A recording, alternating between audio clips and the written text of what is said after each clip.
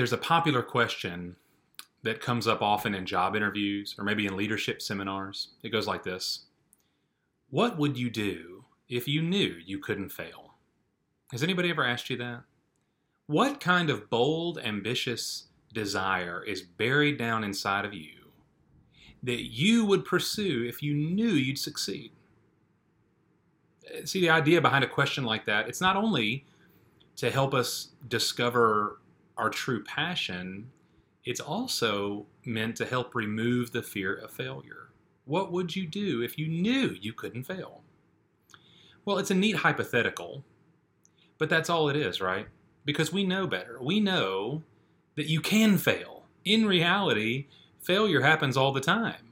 Sometimes our ambitions are misguided. Sometimes people we depend on let us down. Sometimes economies fall apart. There are all sorts of things, some within our control, some outside of our control, that have the potential for failure. That potential is always present, and it's the potential for failure that often stops us dead in our tracks, that keeps us from our ambitions. Well, y'all, as we go through the Apostle Paul's letter to the Philippians, it's an ambitious letter. There are a lot of pointed commands. Christian ambition. How are we meant to live as those who follow Christ? And probably the most ambitious command that Paul gives us, it's one we actually looked at a few weeks ago. I want to return to it because it's going to help us talk through our scripture today. It's chapter 1, verse 27. This command, Paul says, only conduct yourselves in a manner worthy of the gospel of Christ. Now stop there and let's ask this. What is the potential for failure with a command like that? I hope we're all pretty quick on the draw here to say 100%. When it comes to only conduct yourselves in a manner worthy of the gospel, none of us, even on our best day, have lived entirely worthy of the gospel of Jesus. Potential for failure, 100%. In fact, it's not even potential. It's a certainty. And so, if I'm honest about my own life, there are times in my life where I've looked at a verse like that, at the immeasurably high bar of obedience to Christ, and I've thought to myself, well, why even bother? I mean, if I know I'm prone to failure, if I know I'm going to fall short anyway, well, why keep trying? Well, here's wonderful news. It's good news for me, and it's good news for you too. Is that the Christian life, of course, is not based on, established on our obedience, but someone else's obedience for us. We saw this last week. Jesus Christ humbled himself by becoming obedient to the point of death, even death on a cross. It's his obedience, his righteousness, that saves us. It's Jesus' death on our behalf that gives us life. And so in spite of our failure, in spite of our sin, we receive Jesus by faith, and God declares us righteous. Isn't that amazing? You say, Kyle, that is amazing. And I believe that. But still, I feel so stagnant. Still, I fall so far short. I can't ever measure up. What am I supposed to do about that? Well, I want us to look today at a very, very poignant scripture in Philippians chapter 2, beginning in verse 12. The Apostle Paul is going to give us another ambitious command, but he anchors it in a promise. It's a command with a promise that hopefully will reshape our understanding of obedience to Christ, of Christian ambition, if that's the right phrase. This feeling that we all have, that we know we don't measure up, so why even bother? I think and hope that this scripture today will be a great encouragement to us. Philippians chapter 2, beginning in verse 12, Paul says, "So then, my beloved, just as you have always obeyed, not as in my presence only, but now much more in my absence, work out your salvation with fear and trembling.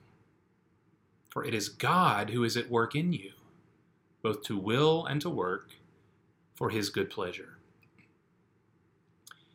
Now, we look at these verses, and it's helpful for us to remember the church in Philippi, by and large, was doing pretty well. They were a pretty healthy church.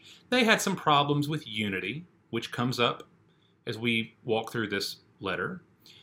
But Paul affirms many good things about these Christians, this church, including the fact that these people really do desire Jesus. They're not running rampant in sin, and Paul's trying to rein them back in. He's not correcting their every move here because they're out of control. No, these people are a lot like most of us. They want to obey Christ. They want to be faithful to him. And so, to those who trust Jesus and want to live a life that is pleasing to him, Paul gives a command. Work out your salvation with fear and trembling. Now, that is, at first glance, that's a strange command, isn't it? Didn't we just say that it's not our obedience that saves us? It's trusting in Christ. Isn't that what makes us Christian? It is. And I want you to notice, very interesting here, what Paul does not say. In Philippians 2:12, Paul does not say, work for your salvation. He says, work out your salvation. In other words, exercise this new identity and reality. Live it out in real and practical ways. You're not adding something in that isn't already there. You're working it out because it is there. It is present. In Hebrews 12, we're commanded like this: run with endurance the race that is set before you. Exercise your faith. This is really an echo of what Paul said earlier, the verse we looked at the beginning from chapter 1. Live in a manner worthy of the gospel of Christ. Live it out. But also, Paul is commanding us to live with a certain disposition. He doesn't say work out your salvation, period. He says work it out with fear and trembling. Now, wait a minute. I thought Christians weren't supposed to fear. Right? I mean, what are we trembling about here? And see, immediately this old anxious thought arises in my heart. Well, what if my work for God doesn't measure up? I mean, what if I fail? Is God going to cast me out? Is that what I'm supposed to be fearful of? That if my work isn't sufficient, God is going to change his mind about me? Well, again, right here, Paul is not talking about fear of failure. He's not talking about fear of God's judgment. He's talking about reverence for Christ. And so often that word, that biblical word, fear, is so much better understood as awe and reverence, absolute devotion to God. Remember what Paul said right before all of this? We looked at it last week. At the end of the last paragraph, verse 11, he speaks of the exaltation of Jesus Christ, that for all eternity, every knee will bow, every tongue will confess that Jesus Christ is Lord, to the glory of God the Father. And that's who our Savior is. And so as those who joyfully bow and confess and worship this Jesus, Paul says we're meant to live day by day with great awe and seriousness, fear and trembling. We see the same idea given to us in 1 Peter chapter 1, where Peter says, if you are a Christian, then you should conduct yourself in fear. Once again, serious awe and reverence. Why? Why that mentality? Why that disposition? Peter says, knowing that you have been redeemed by the precious and perfect blood of Christ. That is the basis for our reverence. The Christian life is not a casual exercise. The Christian life is all-consuming, eternally magnificent. Y'all, Jesus is our brother, our friend, our Savior. He is intimately ours. but he's also king of the universe. He's both and. And so we recognize it's an awesome, precious privilege to know him and live for him. So don't treat your salvation casually, flippantly. Exercise it with fear and trembling, with awe and wonder and seriousness, that we have the privilege of following Jesus day by day. That's the mentality. That's verse 12. But verse 13 is the anchor for this command. It's the promise that makes the command possible. And so it's got to be there, and we've got to see it. Verse 13, for it is God who is at work in you, both to will and to work for his good pleasure. You see the logic of the Apostle Paul as he is inspired by the Holy Spirit to write these words. He says, you work out your salvation, for God works in you. You are working out what God is working in. Isn't that awesome? And this is the language of partnership. God is not merely doing something to you or even just for you. He's working in you. God is supplying the power.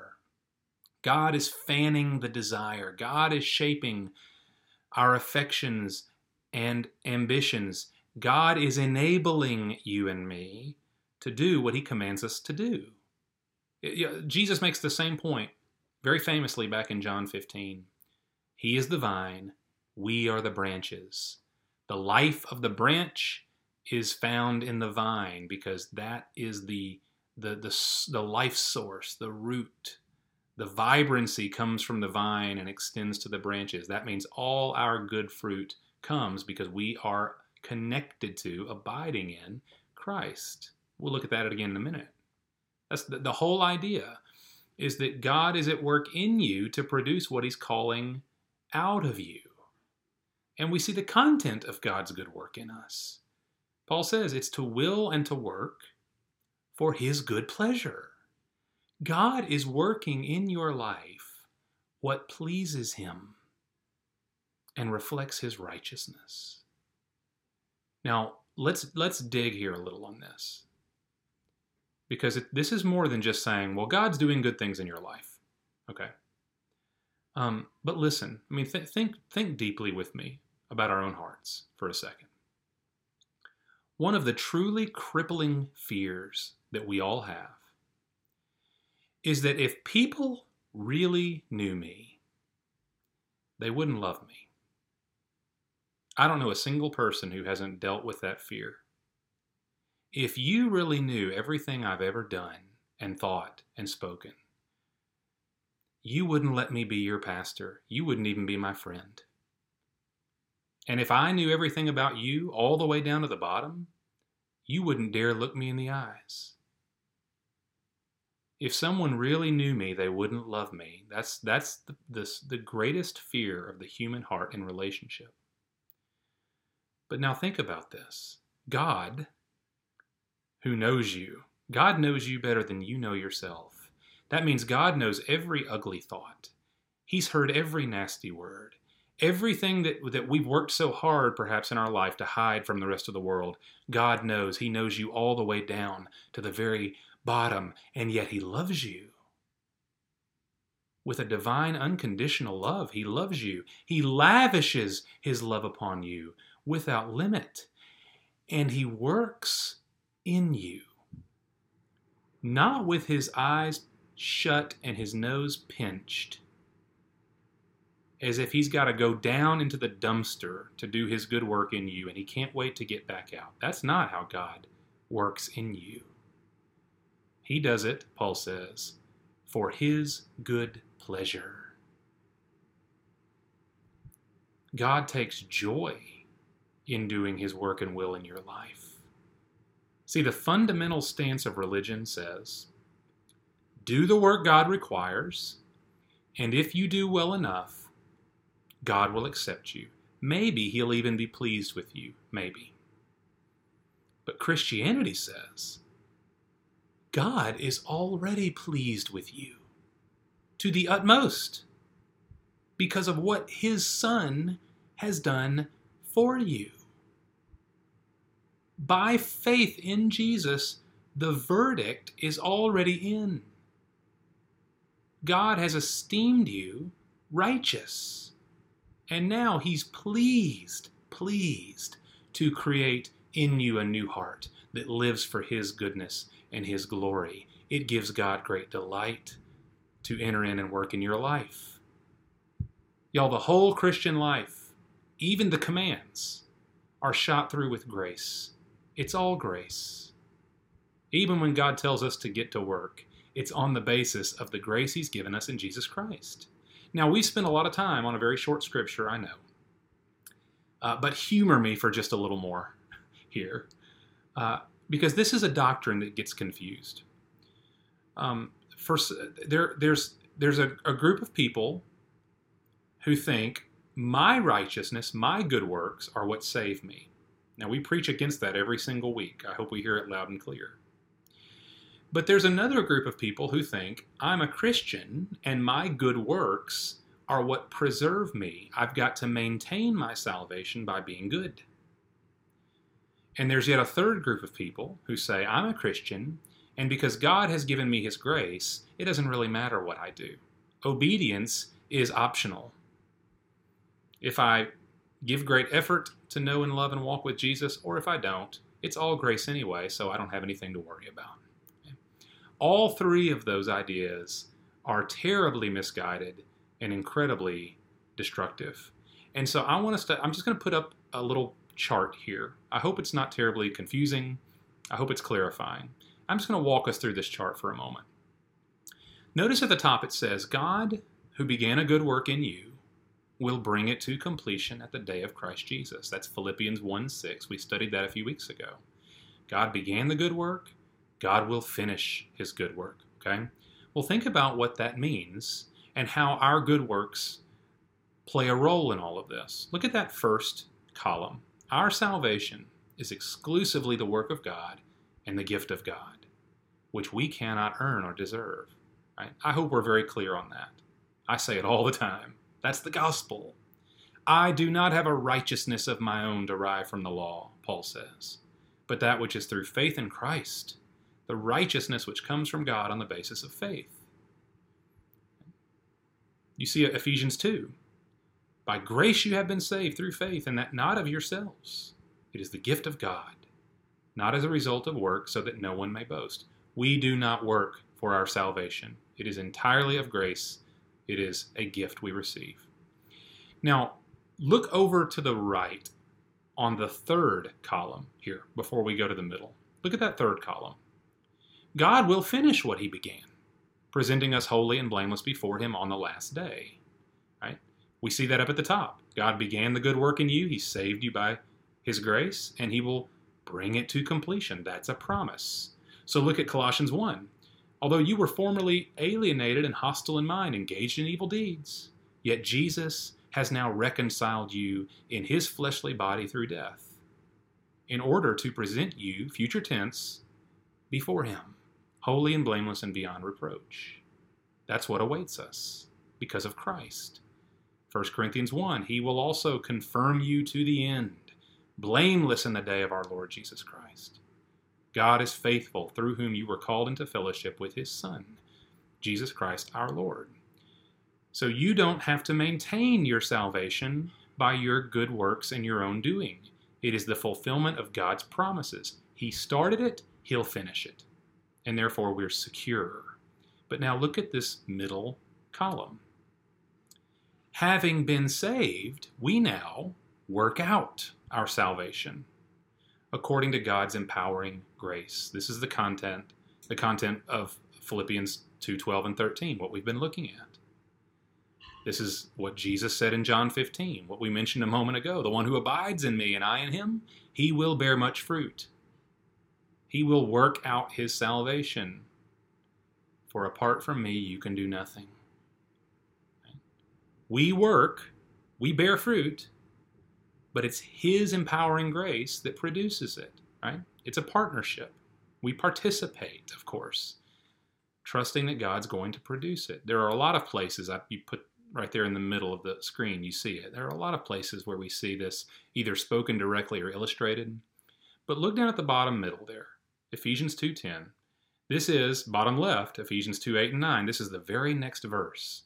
By grace you've been saved, not as a result of works.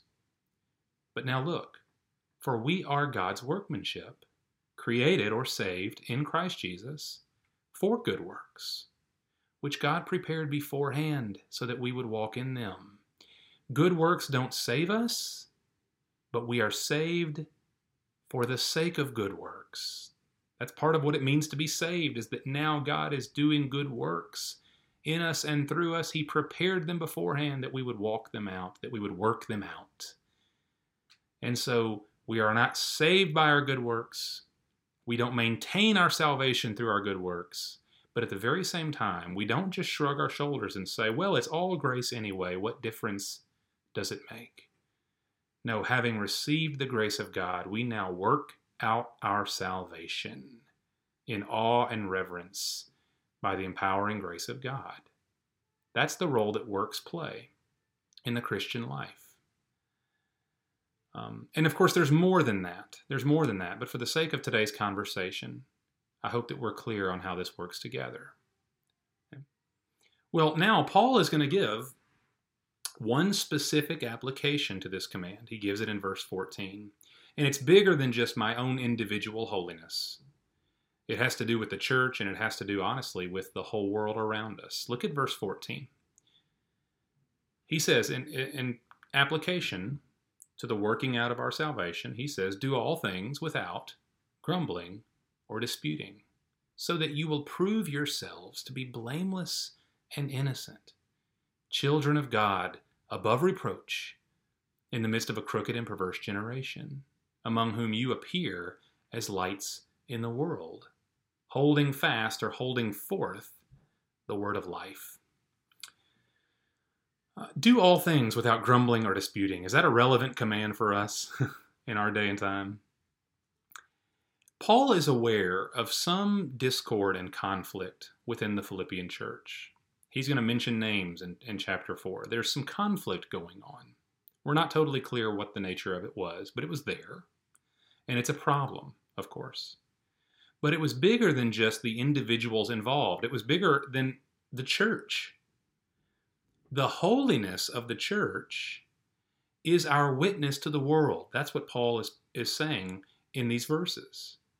And he's actually making a connection to Old Testament Israel right here. It's not readily apparent, but all the commentators agree that he's got Israel in mind. He's trying to hearken us back to Exodus, Leviticus, Numbers, Deuteronomy.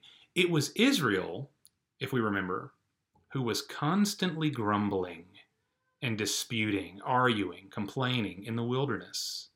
Even though God had just rescued them from slavery, even though Moses was leading them by God's hand, they complained constantly. They grumbled constantly. So much so that in Deuteronomy, it's actually the people of Israel who are called a crooked and perverse generation. The same language Paul uses, that was actually used of God's people in the Old Testament. They were meant to be the people of God shining God's light into the world, but instead Israel rebelled. They failed at what God had called them to be. And so when Paul says, part of working out your salvation is living in such a way that you shed light into the darkness. Living in a way that you are a purifying influence in the midst of corruption. This is exactly what Jesus commanded in Matthew 5. You are the salt of the earth. You are the light of the world. Salt purifies, light illumines. That's what you're meant to be. We, the church, we're meant to put on display the goodness of God in a world gone bad. What Israel refused to be for their lack of faith, the church can truly be. Because remember, God is at work in us to will and to work for his good pleasure. And so let's just return briefly to the command here before we get to the implications. The specific command, Paul says, no grumbling, no disputing. Why those things?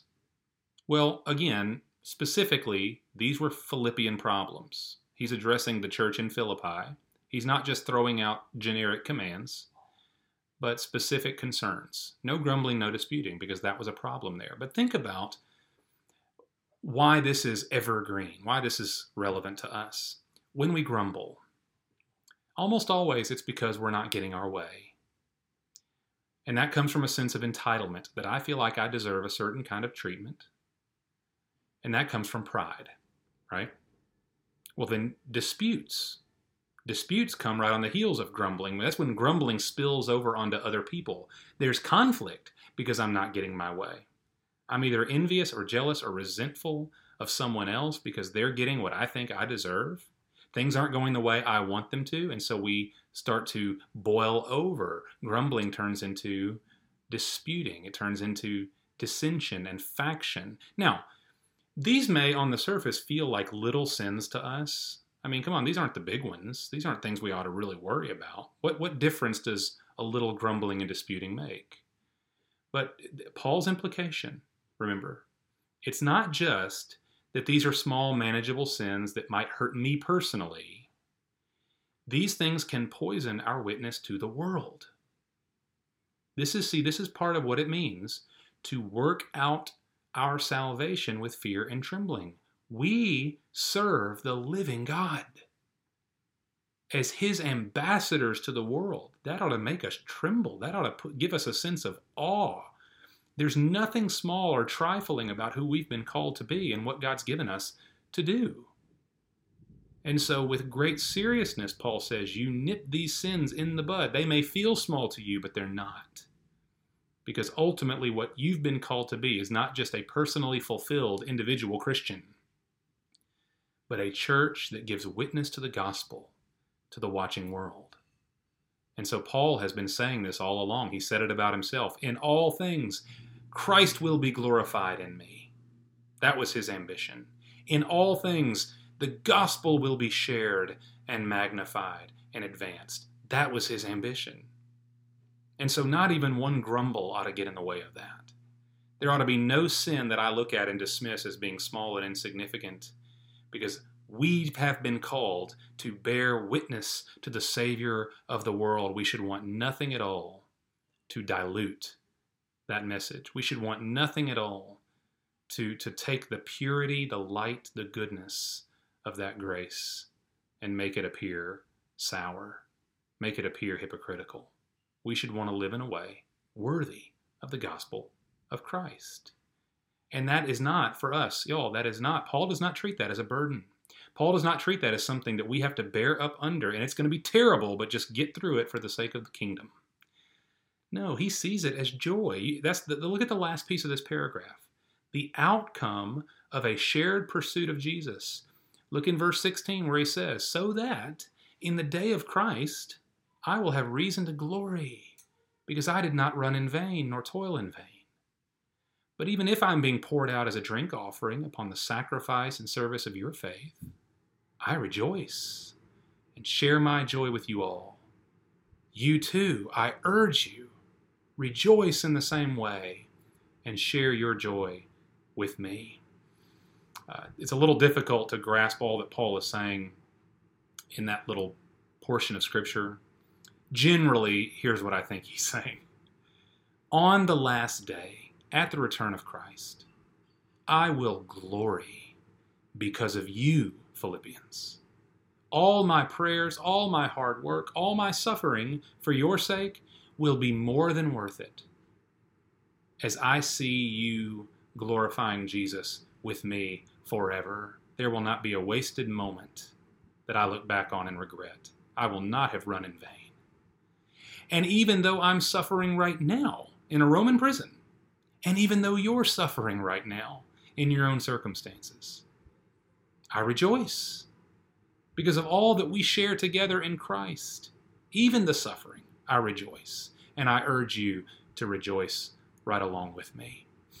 See, Paul understood something about our faith that he so desperately wants to impart to us as the church. How can there be such pervasive joy in the face of suffering?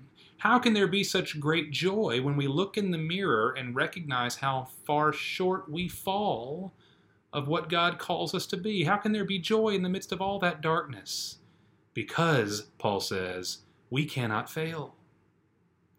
What God is doing, what God started, what God has promised to finish, there's no potential for failure in all of this, because it's not up to us. It's not up to our circumstances or the surrounding culture. There's nothing at all that is a variable that can get in the way of what God has established as fundamental.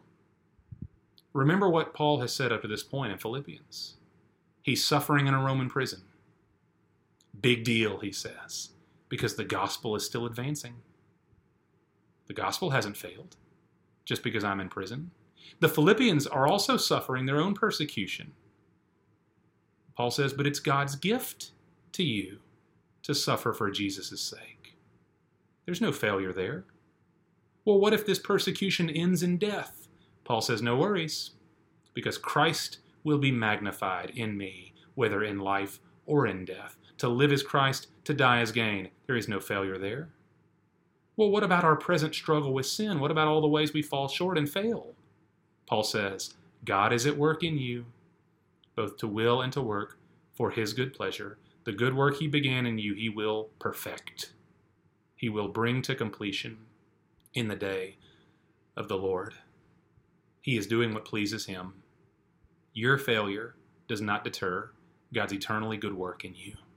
Y'all, if Jesus Christ died and rose again, then a Christian may live with perpetual hope and endurance and joy, no matter what.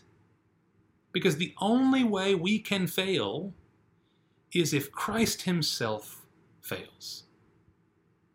We can only fail if Jesus fails. If Jesus is found to be a fraud or a liar, only then.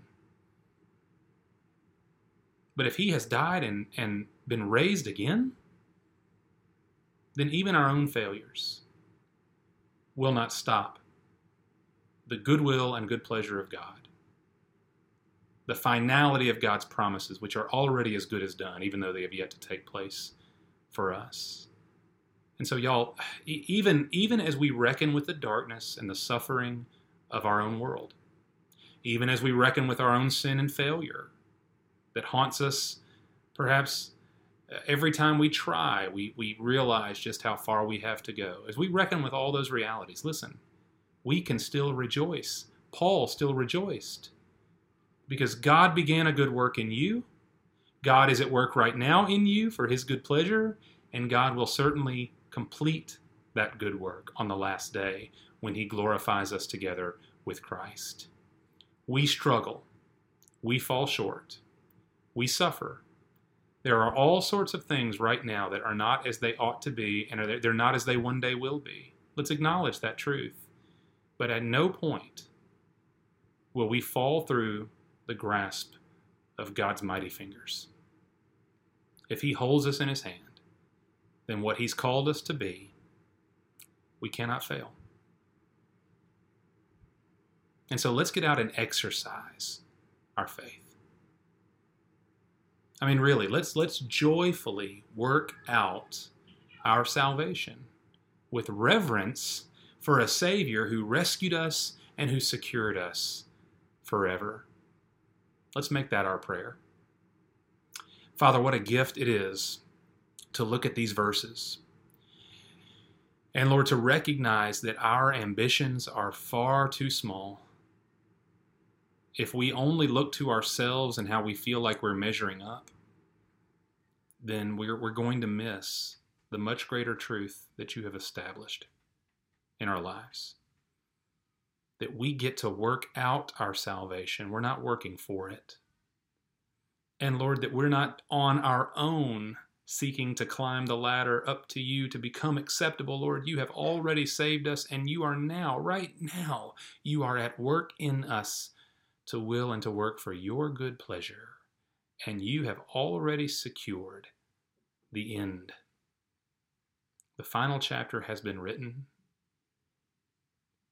and you present us pure and blameless before Jesus Christ. Regardless of how we esteem ourselves, of what we see in the mirror, regardless of what the accuser, the devil, might say about us, you have made us your own. You began a good work. You are doing that good work this very moment. And you will see that good work through to glory. Father, will you put this so deeply down into our hearts that we would confidently, joyfully walk with you, reverently walk with you. That we would not throw up our hands and say, what difference does it make? I'll just fail anyway. That we would not accept a casual exercise of the Christian faith, but that we will look at what is true and joyfully exercise, joyfully get up and go, follow Jesus Christ wherever he leads us.